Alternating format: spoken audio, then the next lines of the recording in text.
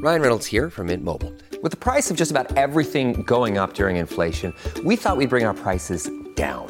So to help us, we brought in a reverse auctioneer, which is apparently a thing.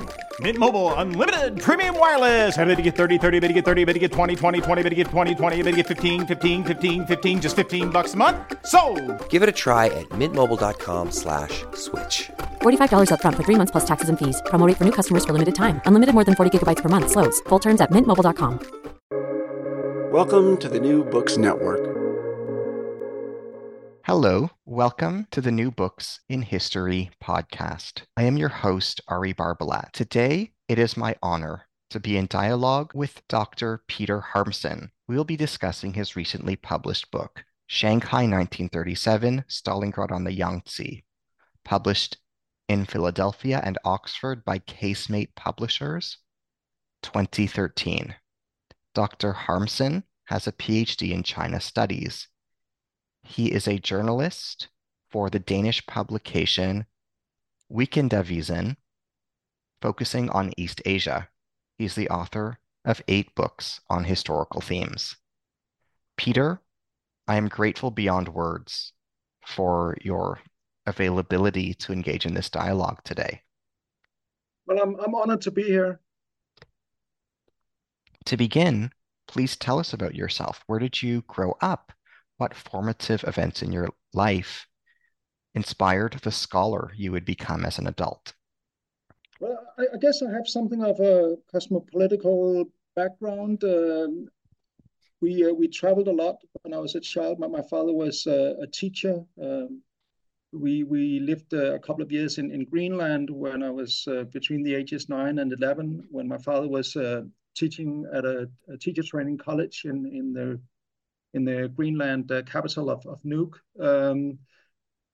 So I think there was this open-mindedness towards the outside world that was instilled in these like early experiences of traveling a lot, which also meant that once I was done with my bachelor at university in Denmark, I decided to go traveling, and I knew exactly where I wanted to go. I wanted to go to East Asia. I've always been extremely fascinated by the East, and especially by China, and also to some extent by Japan.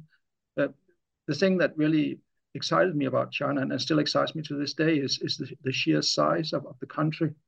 I remember when I was a boy of like maybe 7 or 8, I was like sitting in the mornings before going to school, like eating my cereal breakfast, and at that time, the cereal boxes had like informative articles on the backside.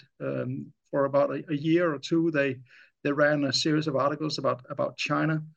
And one thing that really stuck in my mind was one sentence. It said, 1 in 4 people on this planet is a Chinese. I just thought that was so amazing that there was this huge country, like 25% of humanity on the other side of the world. And I knew practically nothing about it. I mean, I didn't know what the weather was like in China. I knew very little about the history, about what they like to eat, about the language. So all of these things, of course, I started reading up on it, and little by little, I gained a bigger understanding. But I really want to go to the place myself, which is what I did after the end of my bachelor education at university. So I went to China and traveled around China that was the early 90s. I traveled around China for a few months, and eventually I ended up in Taiwan, teaching and also learning Chinese at the same time. That was the way you did it back then, when China was still not quite open yet. Lots of Westerners who had this desire to learn Chinese would go to Taiwan and make money as teachers at the same time as they spent their free time studying Chinese. So that was how my interest in China developed. What inspired you to write this book? What message do you hope to convey to readers? Well, the thing is, I've always, since I was a boy, I've been interested in World War II. It's partly because of my family background. Like several people who were of like a certain generation had like various experiences during the war and told us about them when I was a boy. And this whole idea fascinated me immensely. So I've had this like long-lasting interest in World War II. So once I ended up in China, and and eventually in Taiwan. I started also reading up on modern Chinese history. And of course, when you say modern Chinese history, most people talk about the period after 1949 and the communist takeover. But I realized that there was this incredibly fascinating period just before 1949 that was not very well described in any Western language. The era of civil war and war with Japan that was formative for millions of Chinese and really molded Chinese society as we know it today. And given I had this I had brought this interest with me in World War II, it was pretty straightforward to develop an interest in China in World War II. And one thing that struck me was when I started looking at the available literature on the subject, that very, very little was actually available in any Western language about China in World War II, which is really somewhat odd when you look at how exhaustively World War II has been described in any other theater on the planet. I mean, if you look at World War II in Western Europe, there are hundreds of books about, for example, D-Day or the Battle of the Bulge or the Battle of Britain. It's been so exhaustively researched and written about in the West that now historians like looking into the corners of the subject area to find new things that haven't been talked about or written about in the past. Whereas in China, it was completely virgin territory as far as Western historians were concerned. Of course, there had been some writing about China in World War II, but when you compare with how you had literally miles of shelves with books about World War II in Europe and in the Pacific, compared to what little was there about World War II in China, it struck me that something needed to be written. So that's at a relatively early date, as early as the 1990s. I was thinking about I wanted to write a book about World War II in China. Then of course life intervened. I got married and I got a job, so I didn't really have the time to write this book, especially after I moved back to Beijing as a correspondent for the French news agency AFP. I simply didn't have time to write this book, so it was put on the back burner for about a decade or so. And then around 2012, 2013, I returned to this subject of writing a book, this interest of writing a book about World War II in China. And I tried to find out what kind of book do I actually want to write. Initially, I just want to write, the whole story from 1937 until 1945. The entire 8-year history, every battle, every political development. But very soon I realized that if this was to be a book of a normal size, it would just be too superficial because so much happened over such a long period of time. So I had to limit myself, and that's why. So I started looking at how about I write about the first year, 1937 to 1938.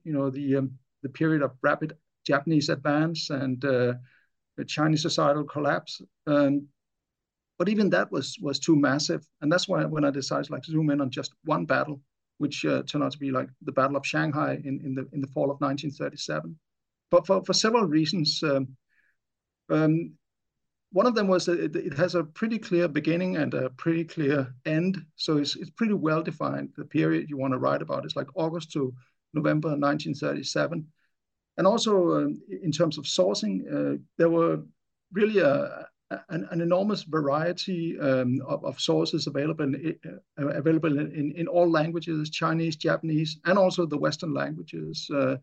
Western journalists were there when the battle happened in 1937 and wrote about it eloquently for their newspapers, and later also put out memoirs. So you had all kinds of different angles that you could cover in a book like that. What are the primary themes in your book? What story and stories does your book tell? Well, the primary theme or the thing I really wanted to convey was just the enormity or the huge scale of what was taking place.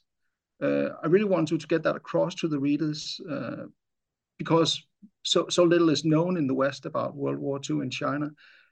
One of the things that readers have told me after the book came out was they were surprised that this battle had even happened. You know, they maybe visited to Shanghai, or they had lived in Shanghai for extended periods of time, and they had no idea that this had taken place in 1937. This massive battle with tens of thousands of casualties and like whole districts being annihilated in the battles taking place. So this was what I wanted to convey first and foremost, and that was also why I decided to call it Shanghai on the Yangtze. Stalingrad on the Yangtze.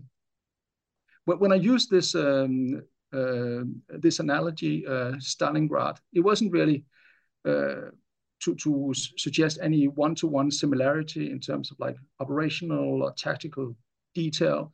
It was more just this whole idea about a huge modern city with a large number of civilians suddenly being engulfed in war, which I think makes the Shanghai battle similar to Stalingrad, which is of course much better known in the West. Where, when, why, and how did the Battle of Shanghai occur? Can you explain the ways that it unfolded? Can you describe what transpired? Yeah, if you want to go back a little bit, step a little bit back and look at the like the broader scope of history in the 1930s in China, what had really taken place since the early 1930s was that, you know, Japan, being a modernizing, westernizing society, wanted to have everything that the West had, you know, a modern parliament, a modern army, modern legislation, modern schools, and a modern empire. The problem was most territories had already been taken. All of Africa was taken, for example. So there wasn't really anywhere for Japan to go if it wanted to create an empire of its own, except the Asian continent just across the sea, China, which became the main objective for Japan's imperialist ambition in the culminating in the 1930s. So what you saw in the beginning of the 1930s was Japan's occupation of what was called Manchuria back then, which is today the three northeastern provinces of China, an area that's comparable in size to a major part of Western Europe with millions of people. That was taken over pretty much by Japan in 1931, 1932. Pretty much a land grab with very little real justification other than Japan's territorial ambition. What we saw after 1932 until 1937 was like 5 years of low intensity conflicts between China and Japan, with Japan trying to implement what I would call maybe creeping colonization, trying to like grab small pieces of Chinese territory, like moving further and further south from the northeast, from Manchuria, where it already had established a base. China, of course, at that time was weak, weakened by internal unrest, civil war, the rivalry between the nationalists and the communists. And there was really very little that the Chinese could do to oppose the Japanese. And at the same time, like huge discontent developed among Chinese people, especially the well-educated residents of the major cities who wanted China to do something about it. So there was this internal pressure building up against the Chinese leadership to make a stand against the Japanese. That stand happened in the summer of 1937 with an armed clash between Chinese and Japanese forces in the vicinity of Beijing. which could have ended up as just a minor incident. But because China decided this was where they wanted to make a stand, it erupted into something much bigger, the beginning of actual all-out war between China and Japan. Again, China was in a weakened state, and the Chinese forces in the north, in the vicinity of Beijing, were simply swept away by the efficient and well-equipped Japanese forces. So very soon, in the summer of 1937, all of northern China in the area around Beijing was occupied by the Japanese. This was when the Chinese leadership under the so-called Generalissimo Chiang Kai-shek decided to move the battle further south, about little less than 1,000 miles south from Beijing to Shanghai. This was where Japan was relatively weak.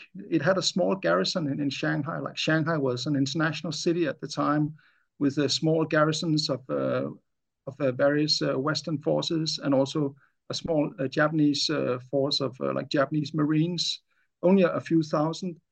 Chiang Kai-shek decided this was where he was going to make his big symbolic stand. He was going to take all his best educated and best trained and best equipped troops and move them to Shanghai and wipe out the Japanese garrison in a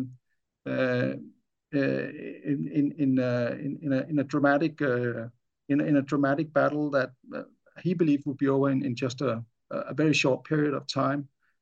Now we're talking about August 1937 and the beginning of the Battle of Shanghai.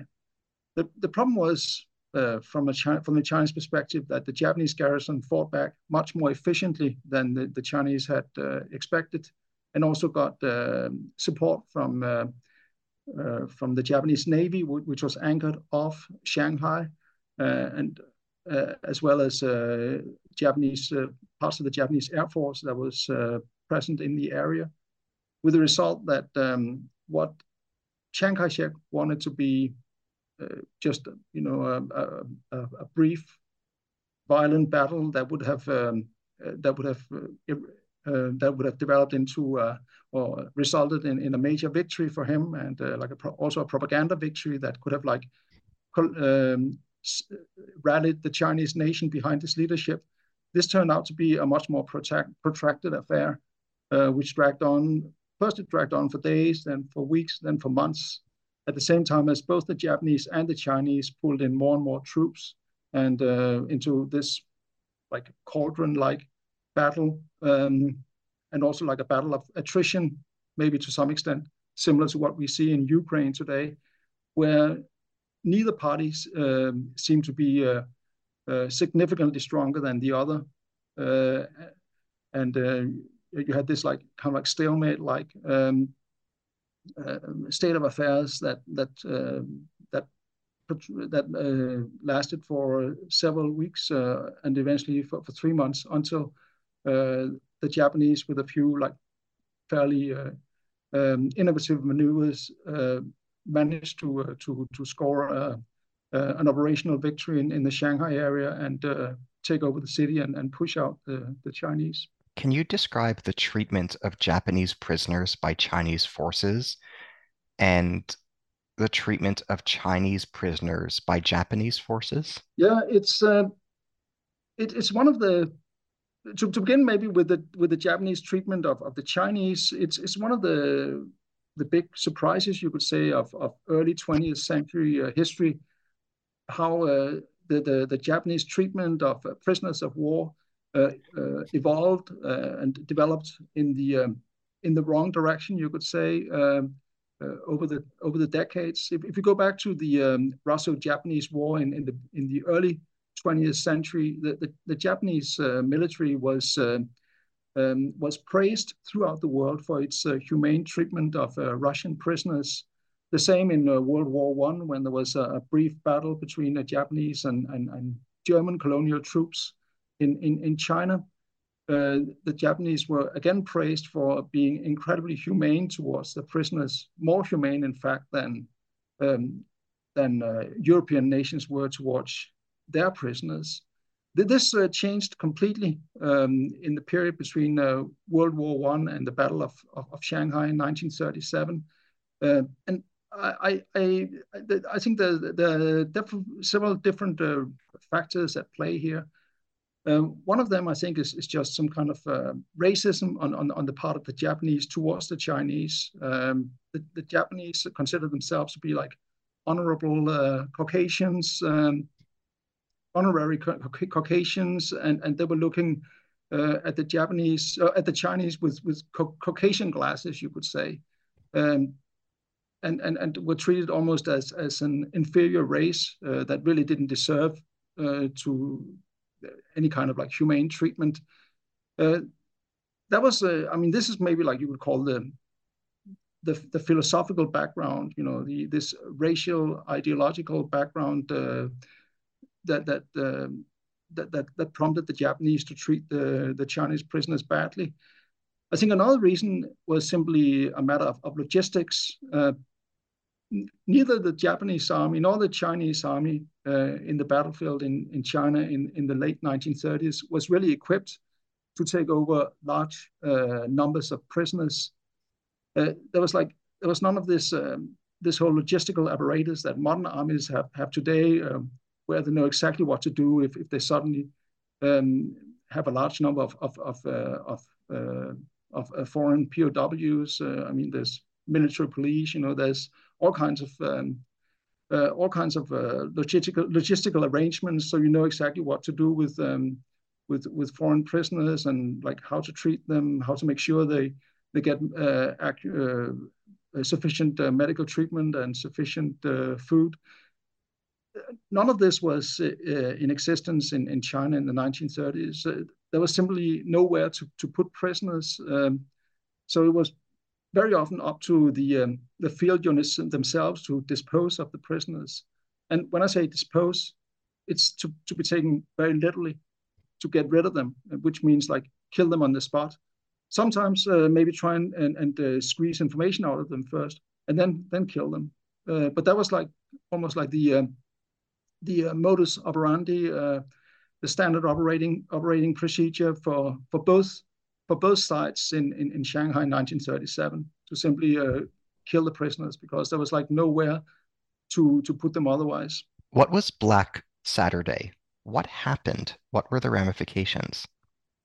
That was right at the start of the battle in August 1937. The battle was just a few days old at the time. The Japanese military had already at that time showed that it was superior in many respects when it came to modern material, not just the navy that was anchored off the Shanghai harbor front, but also to some extent Japanese military airplanes that were beginning to emerge in the skies over Shanghai. So this was Black Sunday began with a plan developed by the Chinese military leadership with the help of a foreign advisor, an American aviator known as Claire Lee Chennault, who later on became very famous by the American public as a World War II hero. He in cooperation with the Chinese, he developed this pretty meticulous plan of taking everything that China had in terms of military aviation and deploy it against the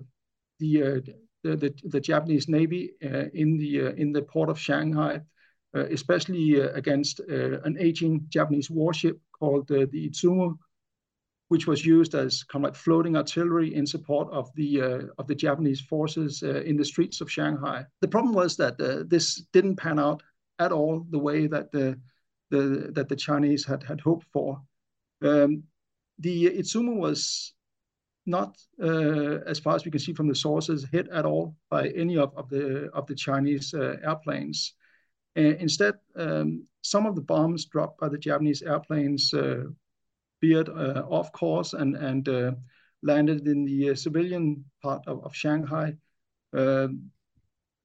Some of the bombs exploded near two well-known Chinese hotels, also frequented by foreigners, and killed large numbers of civilians. So you could almost call it the Chinese Guernica, with reference to Guernica in the Spanish Civil War, which was also a showcase of what modern military aviation could do to a civilian, defenseless civilian population on the ground.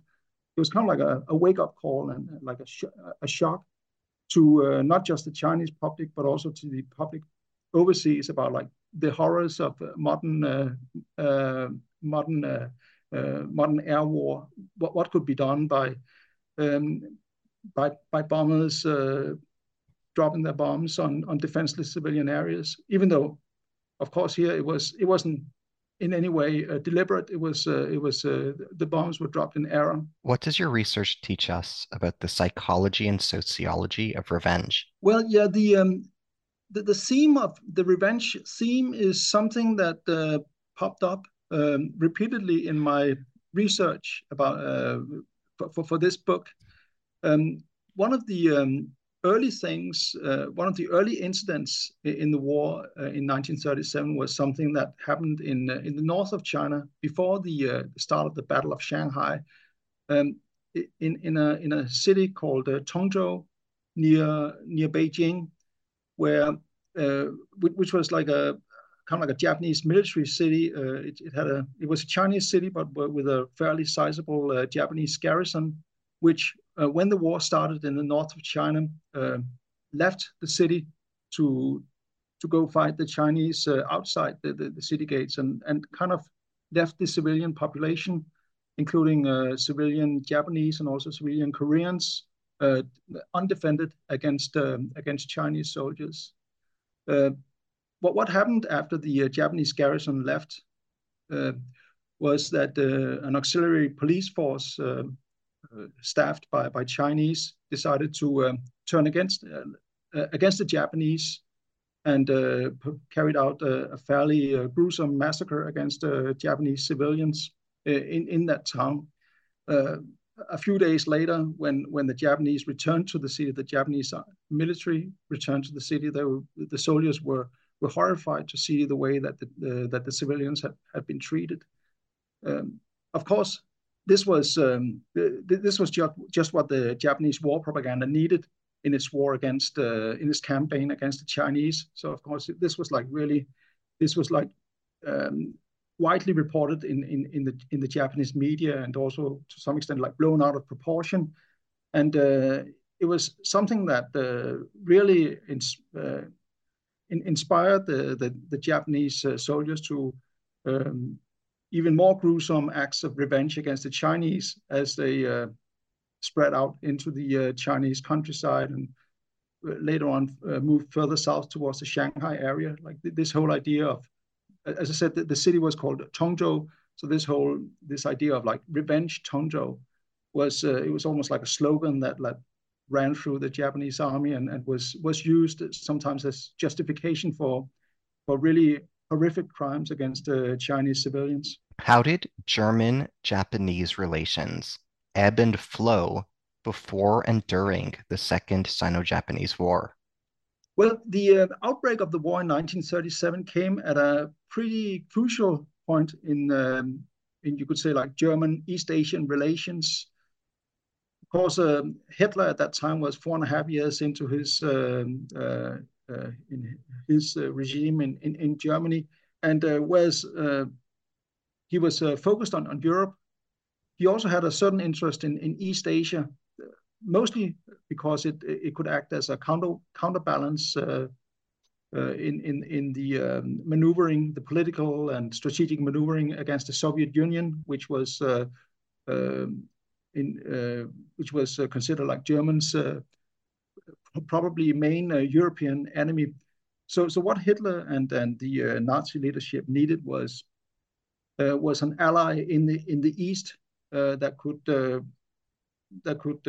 apply pressure to the Soviets from the rear and force the Soviet army to have a large number of its divisions lined up in the east as kind of like a preemptive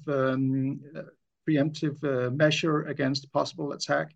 So the only real issue for the Germans at the time was, should this Asian ally, should it be the Chinese or should it be the Japanese? But for a very, very long time, until the mid to late 1930s, it seemed that the Germans were banking on the Chinese as their main Asian ally. Of course, they couldn't pick both. They couldn't pick both the Chinese and the Japanese, since the Chinese and the Japanese were mortal enemies. So they had to make a choice. And also, pretty much until the beginning of the war in 1937, the Germans decided we'll stick with the Chinese. This was partly because of traditions going back to the 1920s, like pre-Hitler. The German army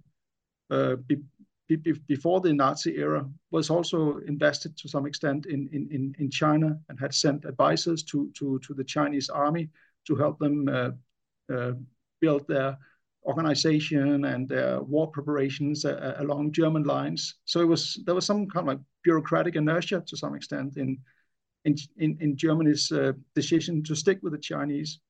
But as the war evolved, also an interesting thing is that German advisors played a pretty big role in Shanghai and in the defense of Shanghai as advisors to the Chinese officers leading the battle. It seems that pretty much every command post in the field, as well as the headquarters behind the front line, were staffed with German advisors who sometimes really got their hands dirty and really involved themselves in decision making. So as late as the fall of 1937, the Germans were involved in the war pretty much on the Chinese side. But then, as the Germans saw how the war evolved, with the Chinese losing all the time and the Japanese winning all the time, it was pretty obvious to the Germans that they had probably bet on the wrong horse. So this was kind of like the beginning of this major shift in German diplomacy in East Asia, where little by little they changed their diplomatic allegiances away from the Chinese towards the Japanese, with the result that that we saw a few years later with the establishment of the Axis, including not just the Japanese and the Chinese and the Germans, but also the Italians, and this whole alliance system that was to become definitive in terms of how how World War II panned out. Who was Wolf Schenker? Why is he significant? Well, he's interesting to me. He's a journalist. He was a German journalist who was active as a war correspondent in China in 1937, and published a book afterwards, which is called Journey Along the Yellow Front, which describes this whole Chinese campaign in I would say very interesting and also very objective detail. There's it was a kind of German war reporting without the propaganda that was later to totally destroy the quality of most German war reporting. He was there as a foreign observer, not really taking sides, but simply reporting what he saw, reporting back to German readers, and he could do it pretty much without mixing ideology into it, because it was a distant battlefield which was not really tied up with any of the politics that was of concern in Europe. So what I think is really interesting about him is he's representative of some of the sources that sometimes don't really get used so much by historians. We tend to almost reflexively we tend to go to American and British war correspondents to get some of the flavor of the battle of the time. But I think we can also like widen the net sometimes and look at some of the other war correspondents active in the field to get a more rounded idea about what was going on at the time. How does your study contribute to philosophical questions surrounding guilt in the Second Sino-Japanese War?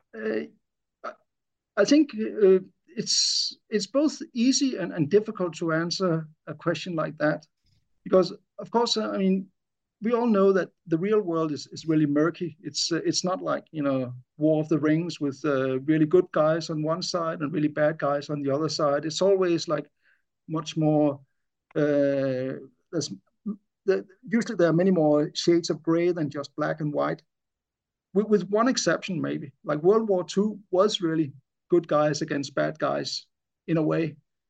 I mean, rarely have you been up against enemies as nasty as the Nazis in Europe or as the Japanese in Asia. But then again, I mean, once you get into the detail, it becomes it does become a little bit murky. For example, I just mentioned this idea about or this incident of the Chinese auxiliary police that massacred the Japanese civilians in northern China in 1937. This was actually probably the first um, um, major slaughter of civilians of the entire war, if you count the war as beginning in 1937. Whereas when you look at the war as a whole, of course, it's the dominant theme is not Chinese slaughtering Japanese civilians. It's the other way around. It's Japanese slaughtering Chinese civilians on a massive scale, you know, on a scale that is reminiscent of the way that Germans behaved against Jews and Slavs in Europe. But this whole idea about guilt, it does become a little bit complex when you look at like who actually performed the first mass slaughter. It wasn't the Chinese. It wasn't the Japanese. It was the Chinese.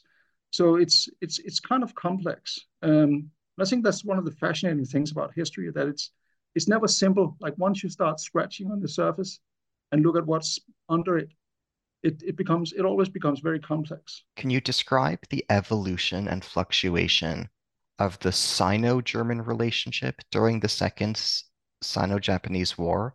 How did Chinese-German relations fluctuate and evolve over time? It's kind of yeah. Then I'll revert a little bit to what I said earlier about how the German allegiances changed with a greater emphasis towards the Japanese in the early years of the Sino-Japanese War. Of course, when the Germans decided to abandon the Chinese and place their bets with the Japanese, it meant a severe deterioration of the Chinese-German relationship.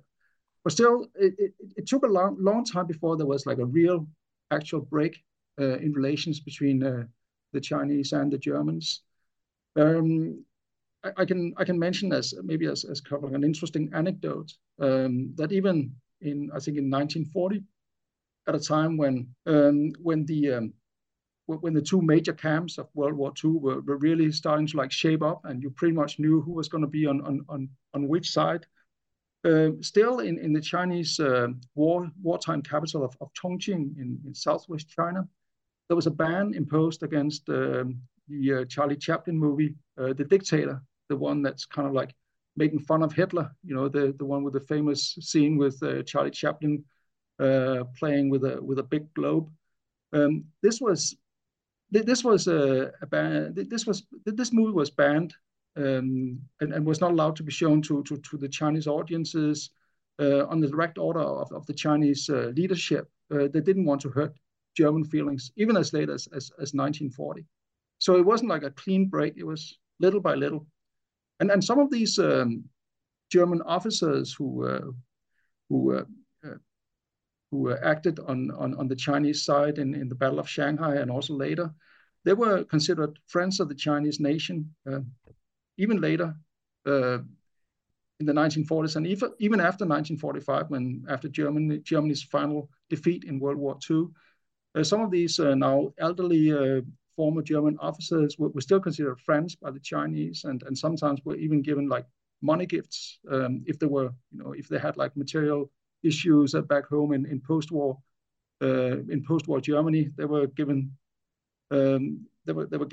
financial aid by the Chinese as a reflection of this gratitude that they still felt towards the Germans. How does your research recontextualize the life and legacy of Chiang Kai-shek? Well, Chiang Kai-shek, the historiography of Chiang Kai-shek is really interesting. It's kind of like been fluctuating a lot. Of course, in the 1940s, during the war, he was considered the Chinese Roosevelt or the Chinese Churchill, a wartime hero that could do no wrong, according to like Allied propaganda. Then, of course, he lost China to the communists in 1949, and kind of that took away some of his brilliance, and he kind of like was suddenly, gradually in the 1950s and 1960s, typecast as more of like an inept third world dictator type. He was a villain, but he was like our villain, so we had to like deal with him. But he wasn't admired very much, especially not by Western academics. One of the books that very much reflects this view of Chiang Kai-shek in the post-war years as inefficient and corrupt is by Barbara Tuchman, the famous historian, who wrote a lengthy book about Chiang Kai-shek and the cooperation between China and the United States in the war against Japan, where Chiang Kai-shek and his regime was pretty much painted in very negative colors.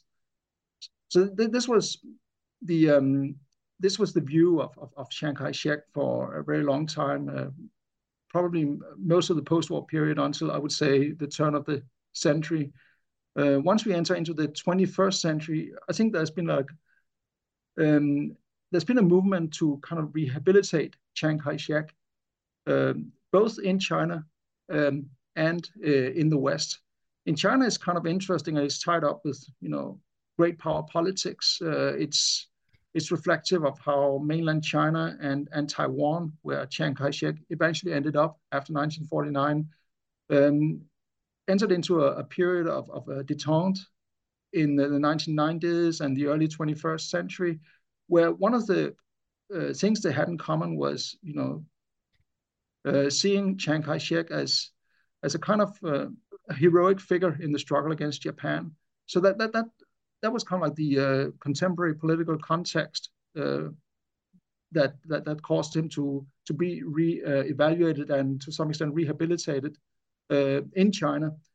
At the same time, we see parallel movements in the assessment of Chiang Kai-shek among Western historians. There have been several biographies of Chiang Kai-shek. Actually, one was published only recently by a Russian-American historian, which also rehabilitate Chiang Kai-shek, no longer see him as this inept dictator that couldn't defeat the Japanese and afterwards couldn't defeat the communists either, but rather as maybe like a tragic figure who was up against like enormous like historical forces that he couldn't possibly have managed well. So it's kind of like been back and forth in terms of like evaluating and reevaluating Chiang Kai-shek. Now I don't know if maybe we are entering into a new chapter in this historiography of Chiang Kai-shek. I don't know, it's early days, but I mean, what we see right now between China and Taiwan with like growing tension and almost like Cold War style, a Cold War style atmosphere between China and Taiwan. Maybe this form a consensus of about Chiang Kai-shek as an okay historical figure will now be transformed into something more negative, especially from the Chinese side. But it's still too early to say. Can you describe the role of journalism in the Second Sino-Japanese War? Well, the thing about the Second Sino-Japanese War, and especially the Battle of Shanghai, was that this was maybe it's the wrong way to phrase it, but it was almost like the perfect war as far as the journalists were concerned, and especially the Western journalists. I mean, the Battle of Shanghai evolved around a city center that was under Western administration, international administration, which meant that the belligerents could not actually enter into there. So there was kind of like the base where the journalists could kind of like set up camp, and then from there they could like move both to the Chinese side and interview like Chinese commanders and Chinese soldiers in the trenches. Then they could get into a car and like drive a few miles, and then they would end up at in the Japanese trenches and do the same thing, talk to Japanese officers and Japanese soldiers. So they were able to exhaustively cover both sides of this battle. So I find it very hard to think of another war where journalists could do the exact same thing, talk to both sides at the same time, and give this like rounded understanding of what was going on in the front line. In your opinion, what does the future hold for remembrance of the Second Sino-Japanese War? As living survivors die out, how will this impact memory and scholarship in the next generation? Well, I think the same thing will happen in China as is happening in the West, that as people who actually experience the war die out, we will it will be mostly a loss, because we will lose this like last living link to the actual events, and the whole field will be much more open to groundless speculation or assumptions, sometimes ahistorical assumptions about what was going on. You couldn't do that 20 or 30 years ago. You couldn't like publish a book making outrageous claims about World War II, because there will be veterans out there who would immediately point out that this was not the way it was. We lived through it. It's a complete lie what you're putting out in your book. I mean, this quality control will be missing in the future, and I think maybe in China it will be even worse, because of course, given the nature of the political system in China, there's very much like there's one single view of history that's imposed on the public, and to some extent also on professional historians, or at least a very limited area that's considered relevant territory for historians. So in China, it would be. I fear that we will see an even bigger distancing away from historical reality once the war generation dies out. On the other hand, you could say that the war generation never really played a huge role in how history was managed in China. It's always been something for officials and state-employed historians, whereas like the people who actually lived through it had very little say in how the war was to be remembered. Can you comment on the activities and legacy of Alexander von Falkenhausen? Yes, he was one of these former German officers who were considered friends of the Chinese nation, and it's interesting to kind of contrast the kind of legacy that he has in China compared with the legacy that he has in Europe. First of all, he's not very well known in Europe any longer, but he did play a role in occupied Belgium as part of the German military administration after the Western campaign in 1940, and mostly seen in a negative light. Of course, no one liked the German occupiers anywhere in Western Europe. So simply given like his function in the German army, German army as a leading member of the occupying force means that he has left a pretty negative legacy in Belgium and in Western Europe as a whole. In China, it's completely different. He is when he's described in Chinese historical works, and his role is as a ranking advisor to Shanghai comes into focus. It's mostly in a kind of heroic light. Very little negative is said about him, and even in the early post-war years, right after 1945, when it wasn't really politically correct to have anything to do with former German military people, Chiang Kai-shek was in touch with Falkenhausen and even helped him out economically. Can you describe the different kinds of atrocities and cruelties that were perpetrated during the Second Sino-Japanese War? Well, the big atrocity with a capital A is, of course, the rape of Nanjing, which happened just a few weeks after the end of the Battle of Shanghai in 1937. This is partly a reflection of official Chinese historiography. There's been a decision to really zoom in on this particular atrocity, which was, of course, per se in many ways because of the many people who died, and also because the way they died and the fact that it took place in the capital of China at the time, Nanjing. It's like the cruelty combined with humiliation of the Chinese people that made it such a traumatic incident in Chinese history. But the fact is that there were many rapes of Nanjing taking place in China, both before and after. I mean, it was almost like a routine when the Japanese army had taken over a major city, to go looting, go killing, go raping. It was taking place on such a massive scale that it's hard to find parallels anywhere in history, except of course the German behavior in Europe, and especially Eastern Europe in the early 1940s. In what ways can Holocaust studies and Second Sino-Japanese War studies interact with one another, learn from one another, and mutually benefit one another? How can the two fields grow from intellectual exchange between scholars and scholarship? It's kind of a tough question because Holocaust is really unique in history.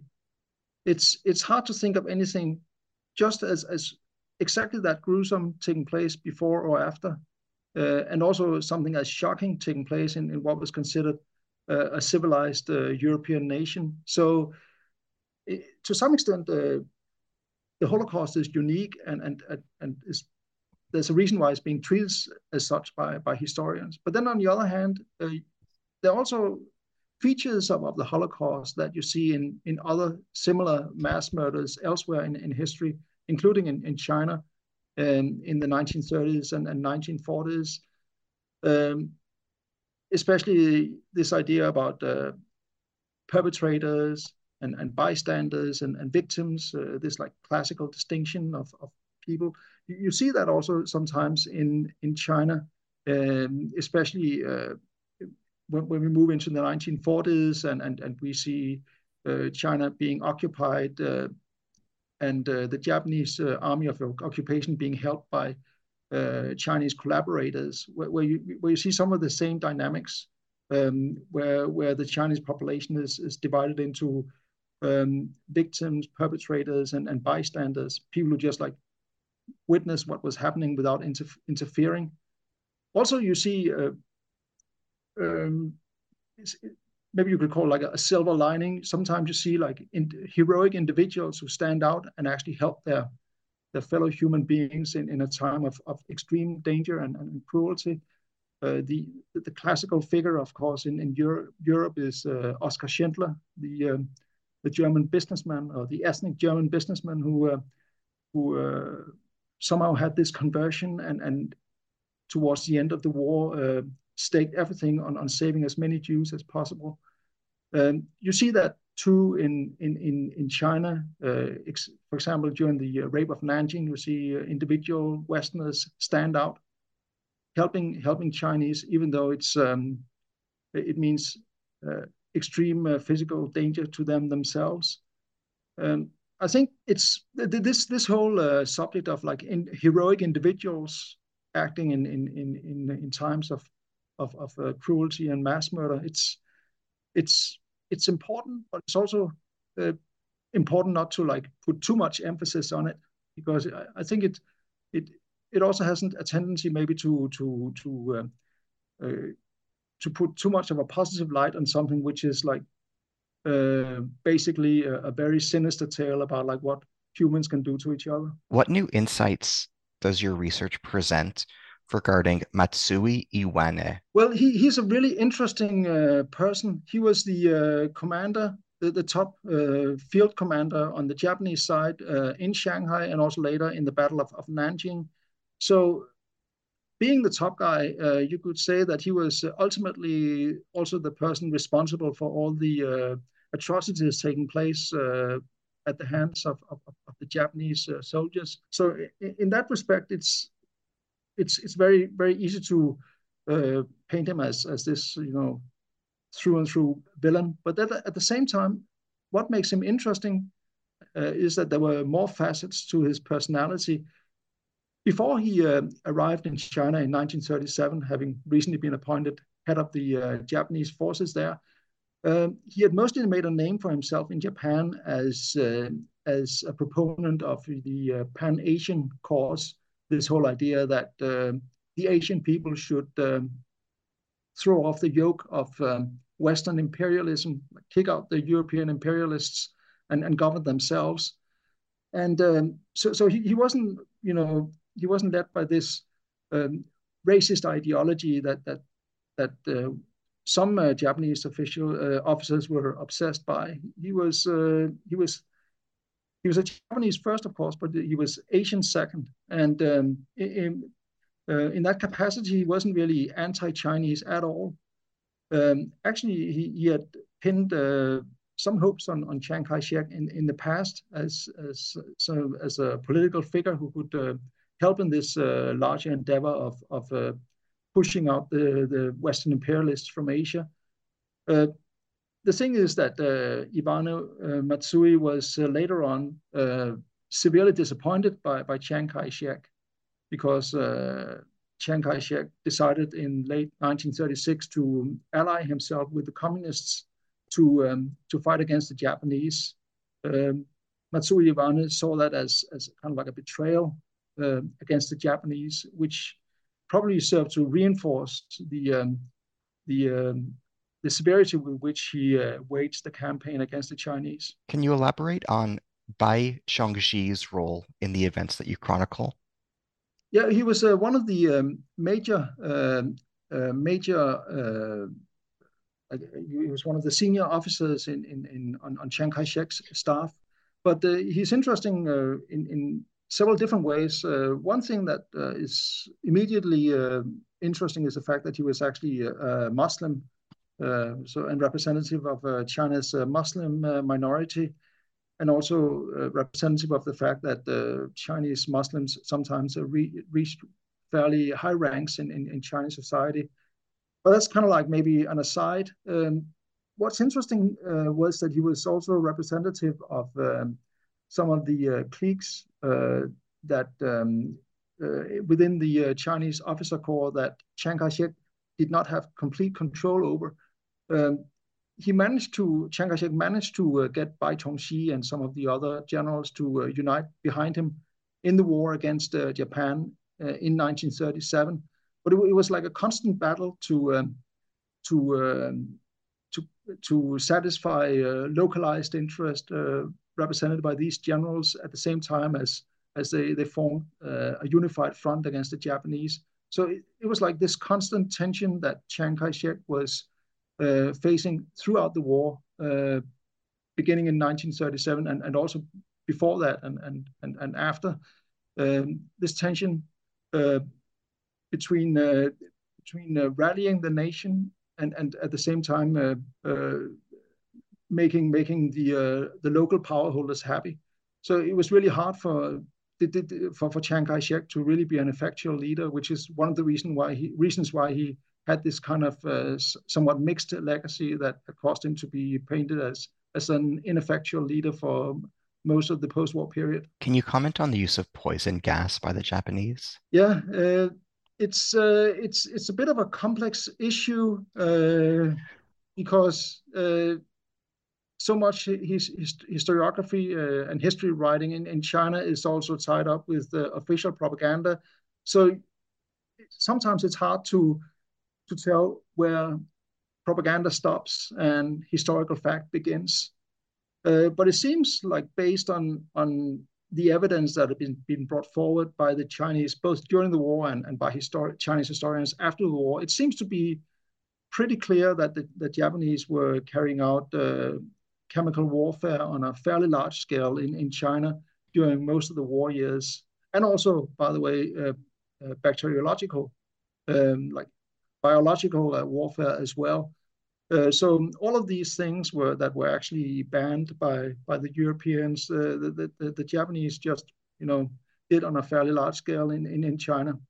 You often allude to analogies from European military history applied to the conflicts such as Verdun, Stalingrad, etc. For example, there's a chapter in your book called Verdun of the East, and the very subtitle of your book is Stalingrad on the Yangtze.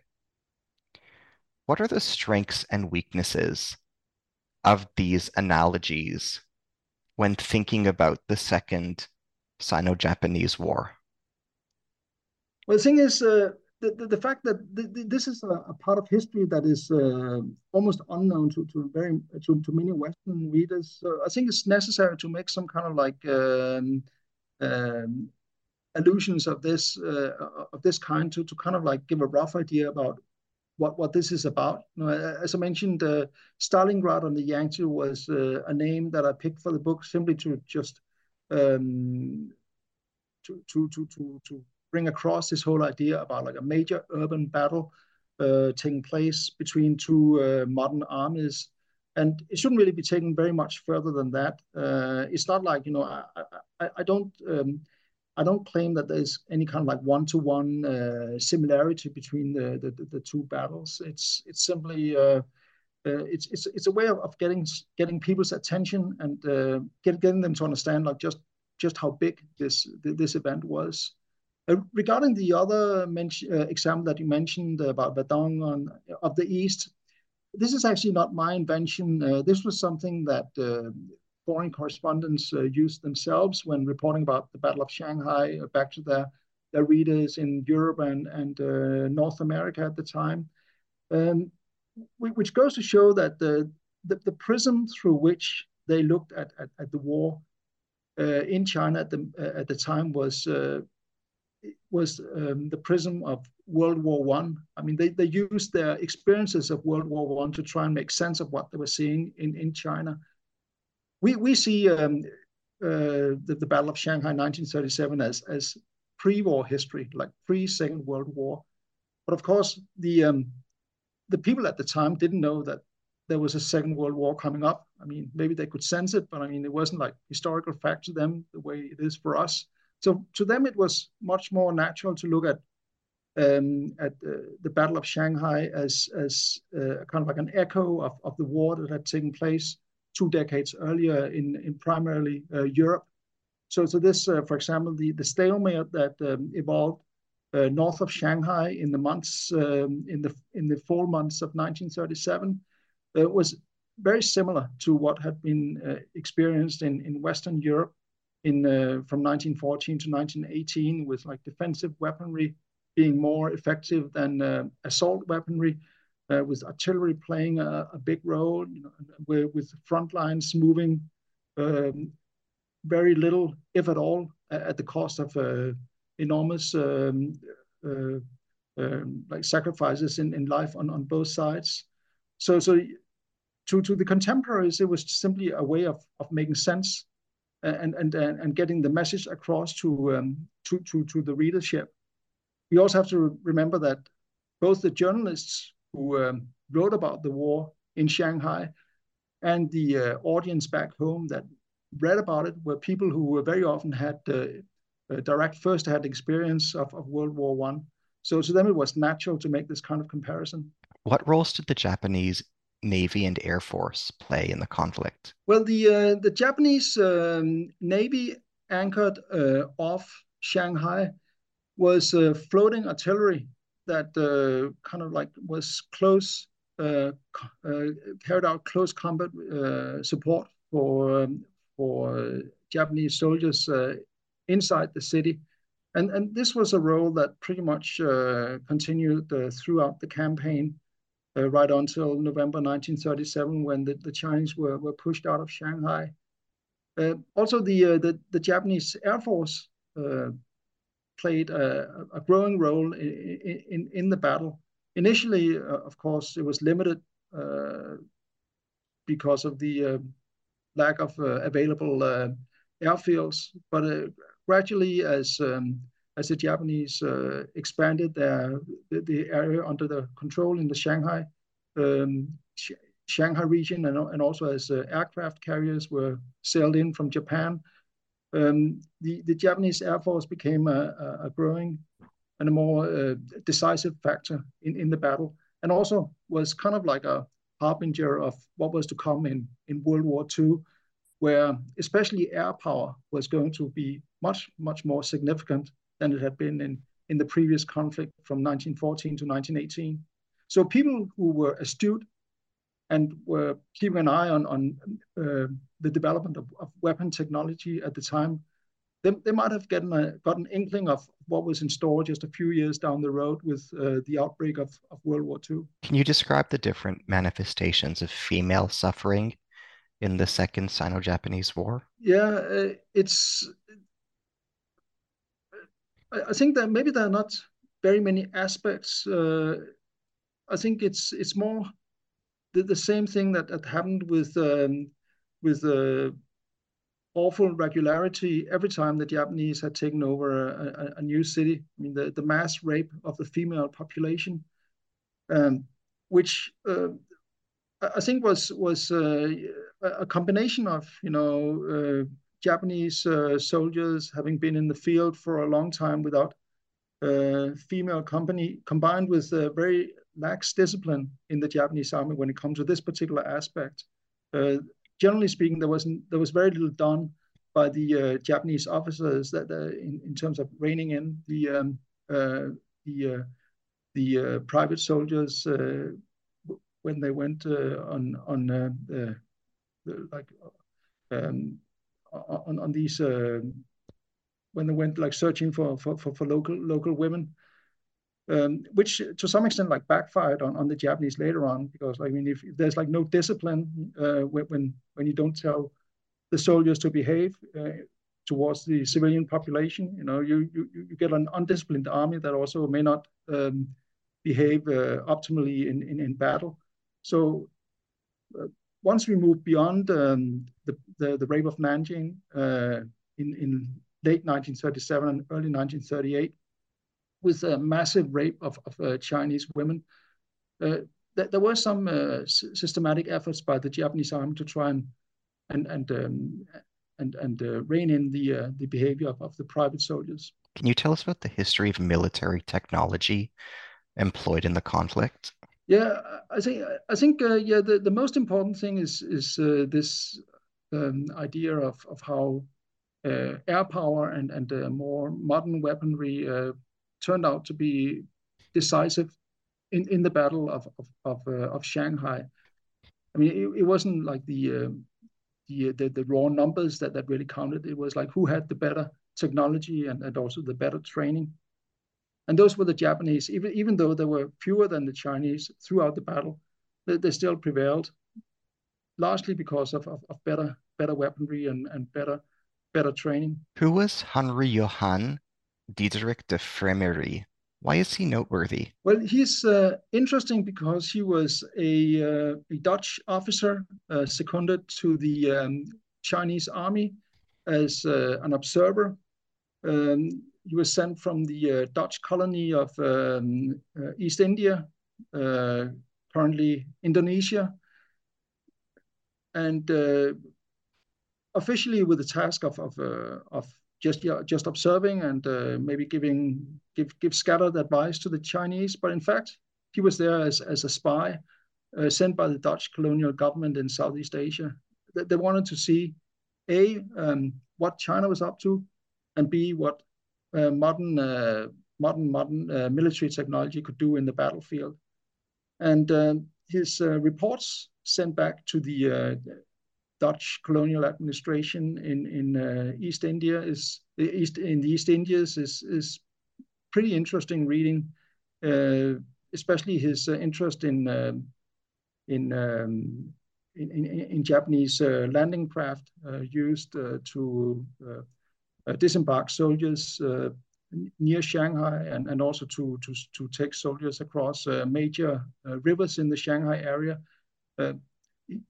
It seems that he sensed that this was a technology that was going to be of some importance in the coming years. And of course, he was right about that. Landing craft were vital, really essential for the war, not just like D-Day, but also in the battles of the various islands in the Pacific in the 1940s. Can you describe Japanese soldiers' discipline during the conflict? Well, it's interesting because the Japanese kind of had the reputation of being the Prussians of the East. You know, people, soldiers who were under immense discipline and iron discipline, and where the slightest infraction was severely punished by the officers. That was the reputation that the Japanese had based on their conduct, both in the war against Russia in 1904, 1905, and in the war against the Germans in 1914 in China. So people really expected them to behave similarly in the war in China. The fact that they did not, and that they committed these atrocities in several conquered cities, Shanghai, and later Nanjing, was really a shock to many observers, especially Westerners, but also some Chinese who thought that the arrival of the Japanese would mean order, maybe stern order, but at least some kind of order. And instead, what they got was chaos. So it turned out that this whole idea of the Japanese as being immensely disciplined was somehow, to some extent, an illusion. It's a little bit unclear, perhaps, why it turned out to be like that. I think one of the reasons was that very soon after the war in China started in 1937, Japan had to draw on its reserves. People who hadn't been in the army for several years, people who were sometimes like relatively old, like mid 30s, who were suddenly like pulled back from civilian life into uniform, and simply hadn't got used to the discipline of the army and behaved very much like civilians in the battlefield, like panicking, suddenly carrying out random acts of violence against civilians, maybe under the. What is your book's contribution to the history and historiography of World War II? Well, I think the most important thing is my book, along with other books that have been published recently, I would say over the past decade or so, is that we try to open up a new field for World War II history. I would say maybe the last unexplored area of World War II history. As I mentioned earlier, World War II has been exhaustively researched and written about when it comes to Europe, when it comes to the war in the Pacific, when it comes to the war at sea, the war in the air, the occupied territories in Europe and Asia. The only thing that really still needs the historian's gaze is China and World War II. That's really a major white spot. And I think my contribution, but not my book alone, but other books that have also been published over the past decade or so, are trying to like gradually fill in this blank. But there's a lot more that needs to be done. As we bring today's dialogue to a close, can you tell us about the subsequent research you've worked on since completing this book? Well, I've continued researching World War II in China. I published a book called Nanjing 1937, which is about mostly about the military aspect of the Battle of Nanjing, which came right after the Battle of Shanghai in 1937. Then I've published 3 books about the war in the Asia Pacific more generally, but with a heavy emphasis on what took place in China to try and reflect the contribution of China to events in World War II. And then most recently, I've published, or I'm actually writing a book right now, finishing a book about Greenland in World War II. This is kind of you could say it's kind of like a departure from what I've been writing so far, since it's the complete other side of the world. But it's again reflective of my great interest in World War II, and also the fact that I have a personal history when it comes to Greenland, having lived there for a few years as a boy. Sounds phenomenal and absolutely morally important. Thank you. As we end today, I'd like to let you know how thankful, appreciative, and grateful I feel for everything you shared during the course of this conversation.